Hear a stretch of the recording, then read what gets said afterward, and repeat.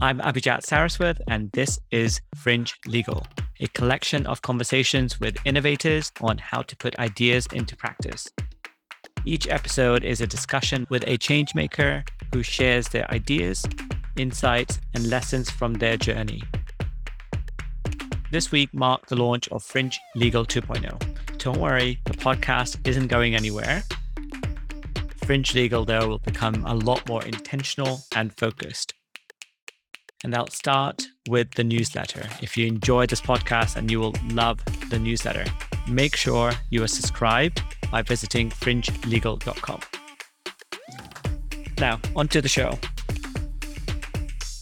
Technology is a frequent topic of conversation. It comes up almost every single episode.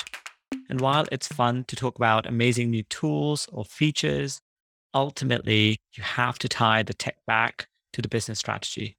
I know it's easy to say, really difficult to execute. It's harder still when tracking and working with emerging technology, where there may not yet be a baseline for success. We tackle those points and so much more in the episode today. I'm delighted to introduce Lee Snyder as our guest. Lee is the legal process engineer manager in the Incubaker team at Baker Hostetler. In her role, Lee champions the development and deployment of innovative technologies and processes to help the firm and its clients and create a competitive advantage. With a focus on artificial intelligence and automation, she engages in deep analysis of people, process, and technology to build trust, manage change, and drive process adoption.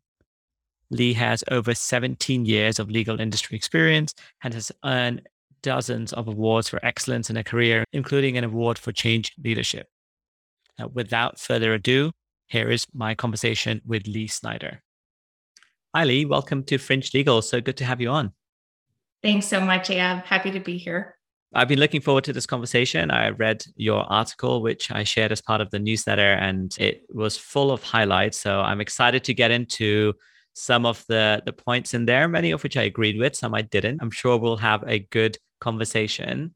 But before we dig into that, people heard that you're part of the Incubaker team, the emerging technologies team there. What does that mean? Tell us a bit more about what that is. What is Incubaker and what do you do as part of the emerging technologies team? Absolutely. So Incubaker is a dedicated, funded team within a large traditional top 100 law firm. Our role when I started in 2018 was very much focused on improving the practice of law for our attorneys. And to that end, I was focused on AI and automation solutions. I'd say I spent a good deal of my initial time with Incubaker looking at the solutions to understand what makes different from each other, such that we'd be able to understand what is a true best fit for our attorneys and advise client. The client piece has become increasingly important. And at this point, I would say 80% of my time is client facing, helping to redesign and reimagine what is possible for corporate counsel that we work with. That's really exciting. I think some of those items I'm sure will come into play as we go through it. I assume as part of that you're exposed to a whole host of different technologies and just focused on identifying what some of the problems that exist and how to best solve them. That's correct. We have our own internal database that has over 500 emerging technology companies at various levels of maturity. And we're actually watching for things like funding.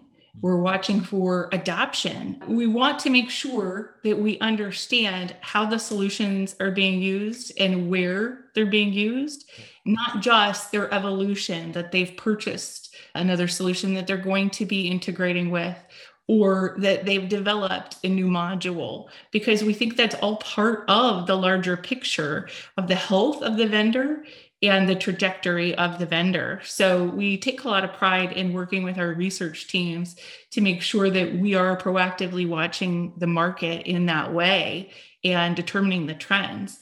But I'll tell you, every client has a different technical infrastructure.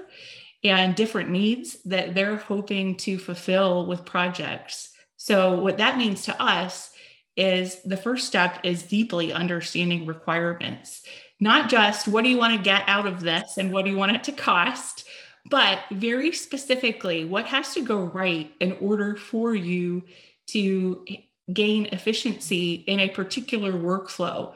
What about your peer that sits two doors down and does something entirely different?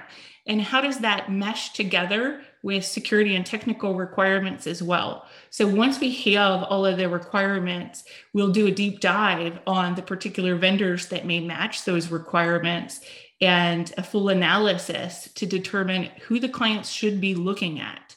We do not, and I think that this is an important component of Incubaker, really partner with any vendors. So we're completely vendor agnostic. While we embrace the relationships with vendors and have many ongoing and strong relationships with vendors, we're not getting any kind of incentive or kickback. We want to remain in that space where we're not pushing a product, we're solving a problem.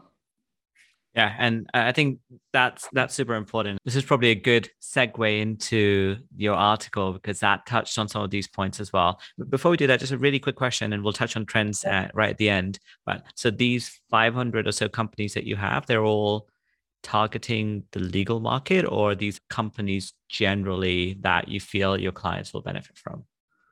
Now, are you surprised that yes, they are targeting the legal market? Wow, that's crazy. I know there's more than 500 companies out there that do this, but yeah, it's great to see that you have such a broad scope in what you're looking at. So yeah, it runs the gamut. So everything from things you hear about quite a bit, like contract analytics or contract lifecycle management, to knowledge management, research, IP solutions, litigation specific solutions. We are really looking at all different types of solutions in that 500. And so it actually adds up very quickly with the boom that we've had in the market since about 2016. Yeah, for sure. And I've written previously about how much investment there has been. There continues to be more and more investment in the market on these things. Absolutely. Very good. Yeah, let's talk about one of the points that you wrote in the article was around the need to have conversations about technology with purpose, right? So the conversations about technology should be between the business leaders, stakeholders, technologists, and others. And it should really be all focusing back on what do we want to achieve as a business, whether that's the business of a law firm or something else entirely. That makes sense. I agree with that. But how do you make that happen? Easy to say, hard to do. It is hard to do. And that's the important component. Because it's hard, a lot of folks skip that step. And that would be like throwing Karate Kid into the ring for his fight with equipment that he's never used before and skills that he's never actually tried out. You don't go to the competition unseasoned, untested, and unaware of what's about to happen to you. So the same analogy applies with technology.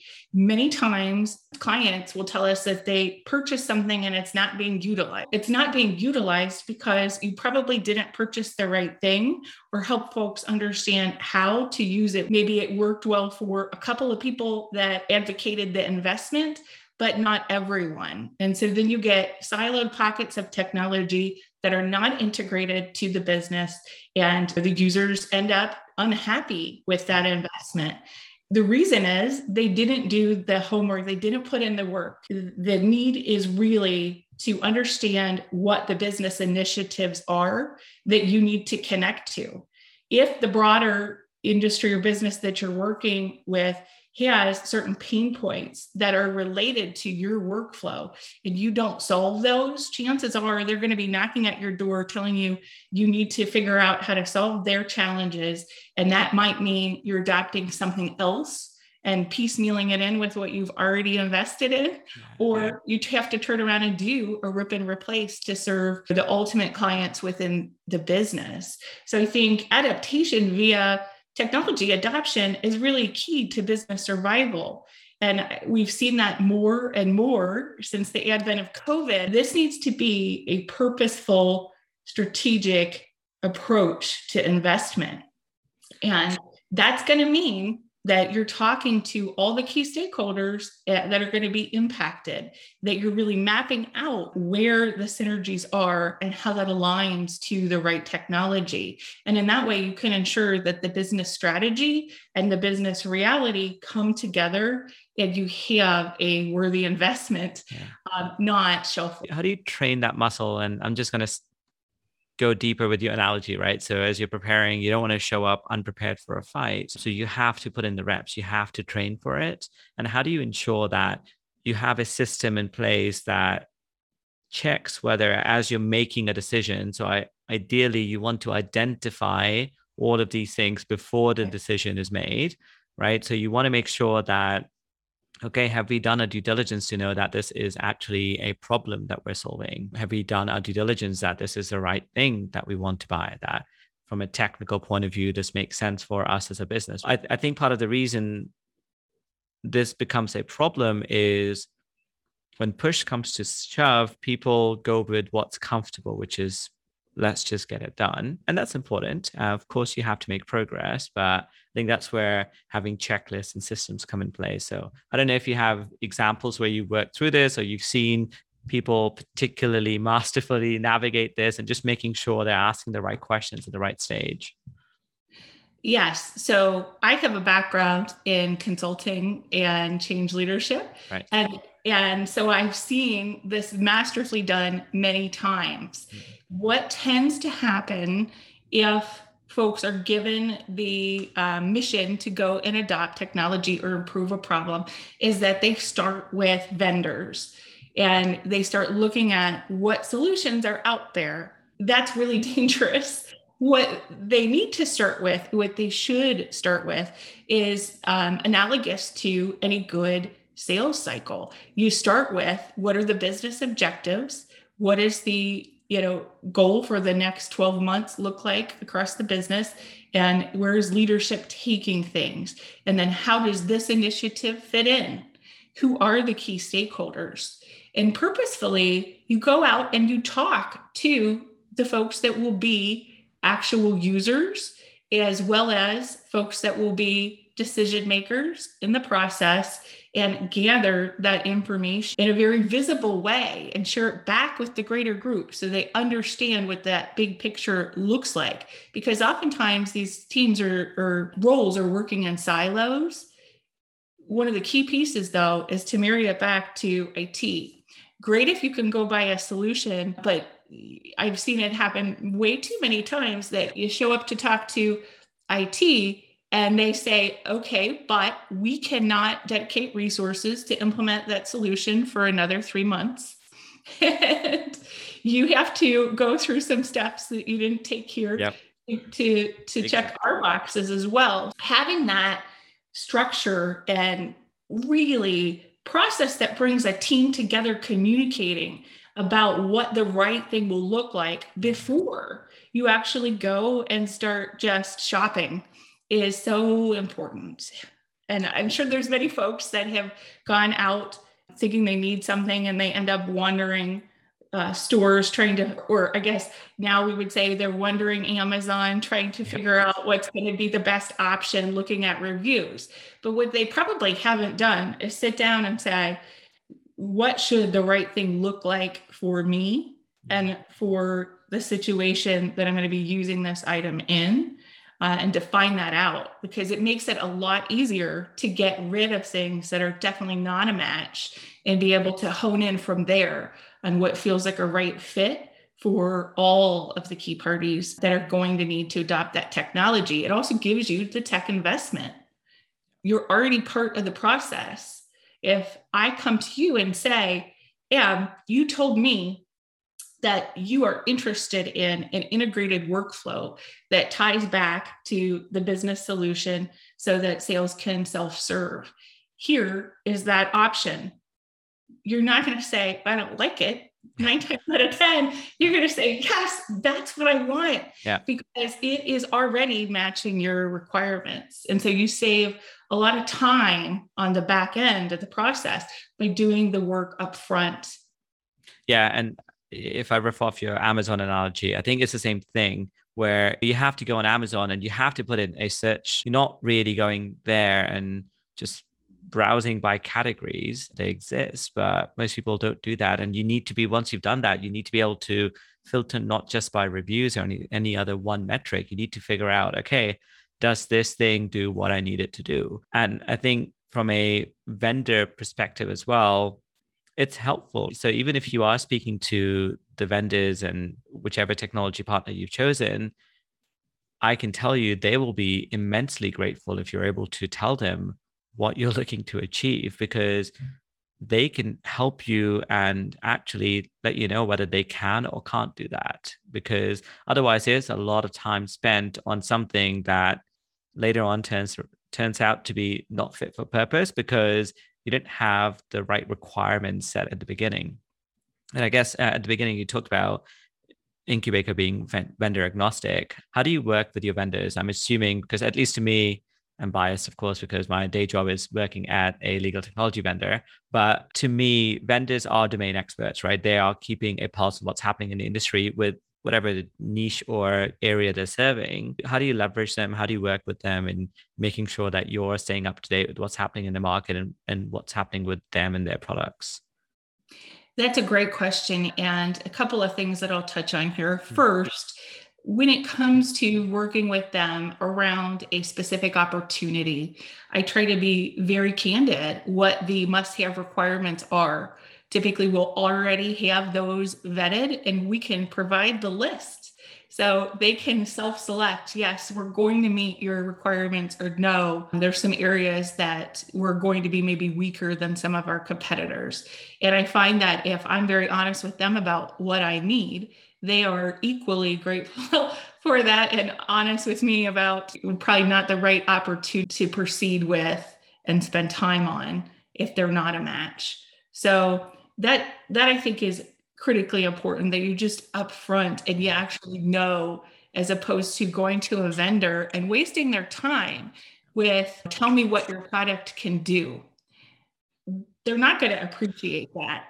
And I think that's really part of why in many industries, sales development representatives that take those first line calls have become so popular, because they can try to flesh out what's really a worthy conversation for that specific product. Secondly, though, I think that vendor relationships are something that need to be maintained. So once you have a contact in relation to a particular product, we do try to keep a hold of the names and connect back. We make sure that the vendors know there may not be an opportunity immediately, but I'm going to keep your information because something could come up next week or in 2 years where you are a match. Every client has a different set of needs. And so while a solution may not be a fit for client A, they can definitely be a perfect fit for client B. Yeah. And so we never dismiss that vendor relationship. We just try to give as much candid feedback about why they might not be a match for a particular opportunity and where we think that they have improvement opportunities. So previously we were talking about kind of the upfront process of understanding requirements. But once you narrow in on solutions to take a look at, the next step is really thoroughly vetting those through, user acceptance testing or some other controlled analysis process where you can measure and confirm, yes, I'm going to have an efficiency benefit. Yes, I'm going to have a cost benefit ROI at the end of the day that I can report back to the business. And when you're going through that, you're going to find things, no matter how good the vendor is, that need improvement. And so sharing that information back to the vendors so they can keep improving their product and they can understand that user feedback is also critical. And it shows our good faith that even if they're not selected, we are trying to help make a positive difference for the time that they've spent supporting and engaging in that potential opportunity. Yeah.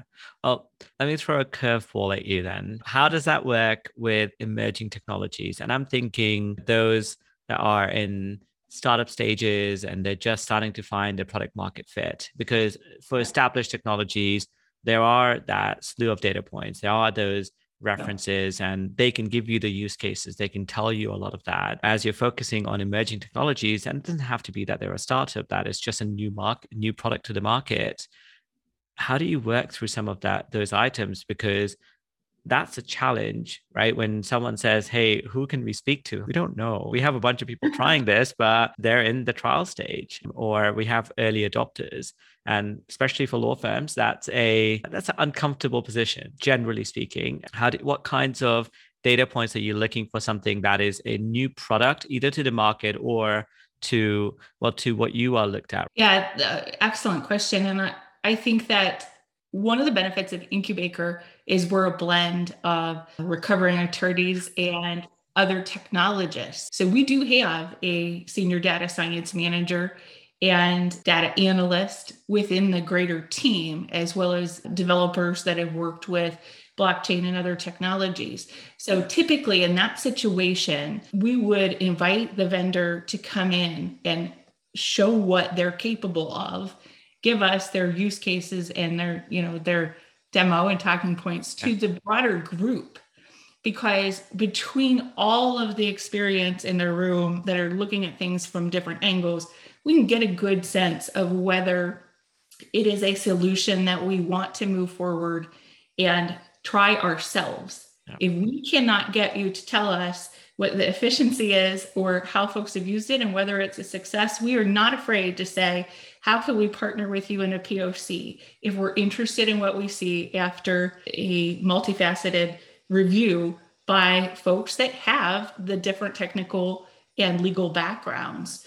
So we will do it ourselves is the answer, and we'll provide back the information to the vendor on whether we feel like it was a success and we want to move forward or where those stumbling blocks are. Not afraid to do that at all. And I think that's one of the benefits of being a dedicated and funded team, because we're not required to focus all of our time on clients. Essentially, Incubaker is about how do you augment the practice of law for future, and the ability to partner with vendors and invest time comes about because we are dedicated and funded. So we're not chasing particular requirements that pull us away from the ability to be those reliable experts. And it's important that we take the time to really understand the technology before we work with our attorneys or our clients, because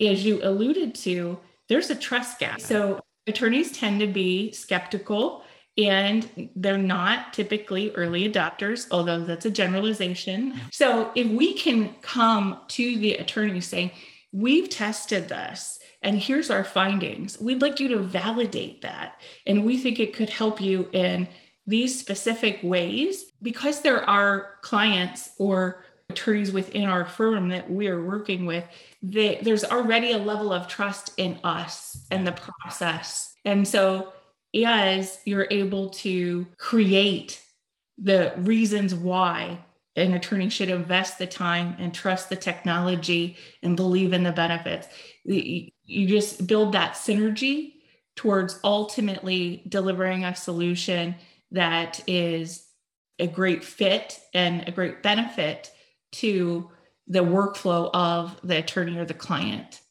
Yeah, I think that's a great summary. And one of the takeaways from just listening to that, it sounds like because Incubaker has been established for a few years now, you've also gained the trust of your end users in delivering wins, right? Whether they're quick wins or they're more substantial ones. So they are more likely to trust you when you tell them that you've done the due diligence because you've proven it time and time again. And as I look to extrapolate what you've said for others, whether they have a specialist unit or otherwise, I think that's a key thing. You have to just get into the habit of shipping something and delivering wins. So people are like, look, that's fine. And it can be something minor. It doesn't have to be a huge rollout each time. And then actually setting expectations that we do know what we're talking about. We have a process we go through. Here is the data. Here is what we found. And then coming to them with, as you said, a very focused question to validate your findings. I think those are great learnings that anyone can apply actually if they're in an innovation role or looking at technology. And that's really how our client facing work has grown organically. We were able to help our attorneys, and that was our early mission. And they said, "Oh, can you also help this GC team? My client has a need." And ultimately now a large percent of my time in particular, although that's not true across the whole team, is focused on those client initiatives and doing the same thing for our clients that we've done for our attorneys. It does require a strong vendor relationship to successfully complete a project. You're going to have hurdles. You're going to run into challenges, right? So watching out for any red flags along the way, staying in touch with not just your vendor contact, but what is happening with the vendor as a whole. So maybe that's looking at news and making sure that you're monitoring any news in relation to that particular vendor partner. Maybe that's going through regular business reviews and investing the time to not just listen to what the vendor is scripted to tell you, but to dig deep into questions about their business trajectory. Where do they think they're headed? Where are they investing? And understand whether that's going to continue to be a fit with your business. Because so many times clients will invest in something and say, "Great, we're done." Well, not if you want to keep pace with your competitors, because soon the next new thing is going to come along that creates a better result. And if you're not aware of that, or if you're not paying attention to the market, it could be that you're creating a competitive disadvantage for yourself as a result. To being conscious of time, I wanted to switch gears a little bit. So one of the things I've started to ask our guests is looking ahead a little bit and to what the law firm landscape may look like. So I guess a couple of things. One, as you think about a successful firm or a department, what do you think is the secret sauce that makes them successful? I do think that technology is a key component these days to the success of a law firm.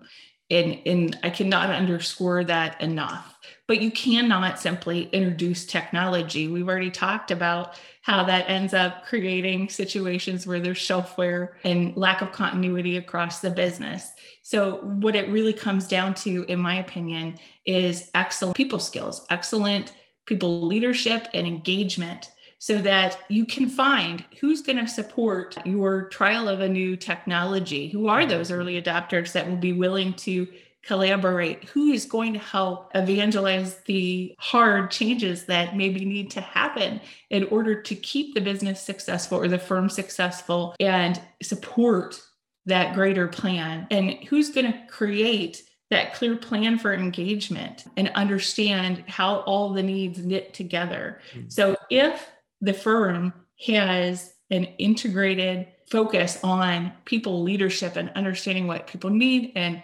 communicating clearly where things are headed, I think everything else will fall in line with that, including identifying and vetting what technology solutions are going to be necessary to reach that successful end result. And as you look ahead into the future and we think about the perfect law firm, knowing that perfect is probably not achievable, what does that look like to you?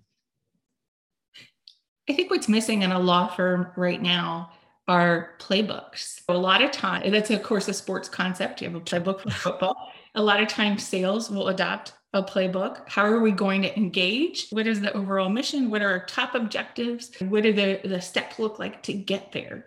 And right now, even where there is that great communication, I think that firms lack something that's a reference for everybody to make sure that they understand and are coordinated around the same mission. So what ends up happening is you get not everybody, but a high percent of attorneys that kind of operate independently within a firm. And then you have really more of a conglomerate of independent attorneys, as opposed to a cohesive, unified law firm that can present out the same consistent message to the clients across their community and the industries that they work in.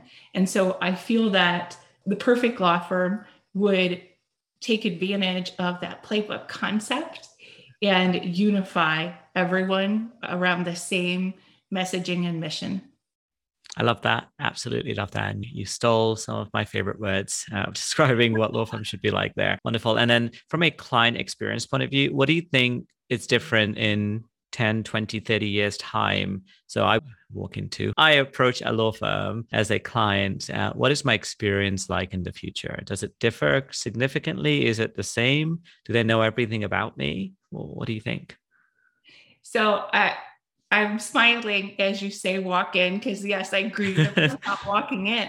Yeah. I do think that a lot of the commercial real estate currently is going to end up being residential urban real estate, and that we're going to see more virtual interactions, and there's still going to be a need for the human understanding and relationships. So I believe that's going to come in with marketing. I think we're going to see a rise in marketing and the creation of events that will bring people together to build relationships outside of the heavily virtual interactions that they'll have on a day-to-day basis, and keep those relationships strong. I do also believe that there will be, because of the capabilities of technology and the work that many firms are doing to create maybe their own data lake or integrated systems of data where you can discover easier and share easier information about the client and about experience that you have around that client. I do think that there will also be a broader structure where folks within the business, beyond just attorneys, are beginning to engage in strategic ways with clients, as opposed to having one main partner attorney that really focuses on client engagement and passes work and information to everyone else. I think that conduit structure is going to shift from a one-to-one to a many-to-many. And then for anyone who is wondering what a data lake is, or data lake, or any of those related terms, have a look at Fringe Legal 59 in the newsletter where I define those. All right. And then wrapping up, so you have this database of 500 plus companies across a whole spectrum of different solution sets. What are some of the trends that you're seeing in the market? Are you seeing a particular new verticals or segments propping up? Yeah. Curious to hear your findings, especially with so much data at your hands. We're seeing platformization. So a lot of partnership or adoption of other solutions, maybe through merger or through alliance, so that solutions can integrate across a workflow.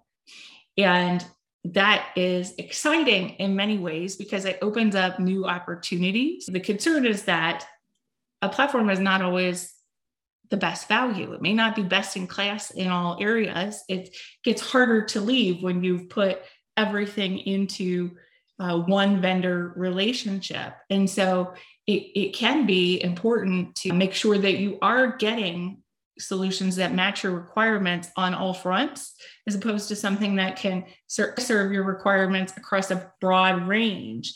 And it'll be interesting to see whether that play is successful, because what's also happening is more of your low code, no code solutions are proliferating into the market to say, you don't need to have a platform. We can help you integrate your best in class solutions and create your workflow easily. And that's really an area that I'm intrigued by and watching currently. We will see whether the low code, no code solutions reduce the need for that platformization. But right now, many companies are moving towards a broader platform and creating a unified workflow around attorney work.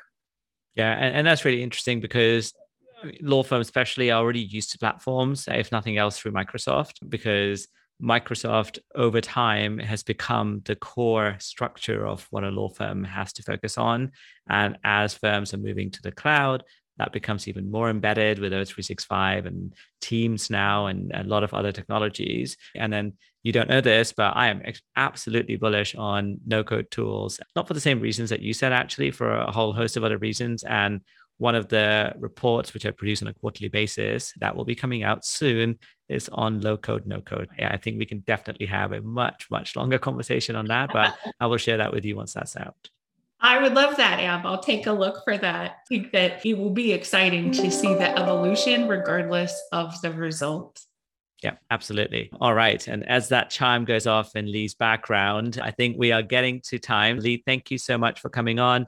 I'll link to your article in the show notes or wherever you are listening to this podcast. Look out for Lee's article. And I think I'll also link to your profile on Incubator so people can get in touch with you via that. But if you want to direct them anywhere else, people want to get in touch, what's the best place? Absolutely. I encourage folks to reach out via LinkedIn. And I'm very interested to continue conversation. So I thank you for the time today, Ab. Thanks, Lee. So that's it for today. I hope you enjoyed listening to that conversation as much as I did recording it. Before you go, if you like the show, then I know you'll love the Fringe Legal newsletter. It's full of interviews, articles, and reports to help legal innovators like yourself learn how to put ideas into practice and find success. You can sign up for free at fringelegal.com. This show was produced for Fringe Legal by Abhijat Saraswat. A special thanks to our guest. And if you enjoyed the conversation, you can help me out by giving this podcast a 5-star review and click that follow or subscribe button on your favorite podcast player of choice. Until next time, stay well.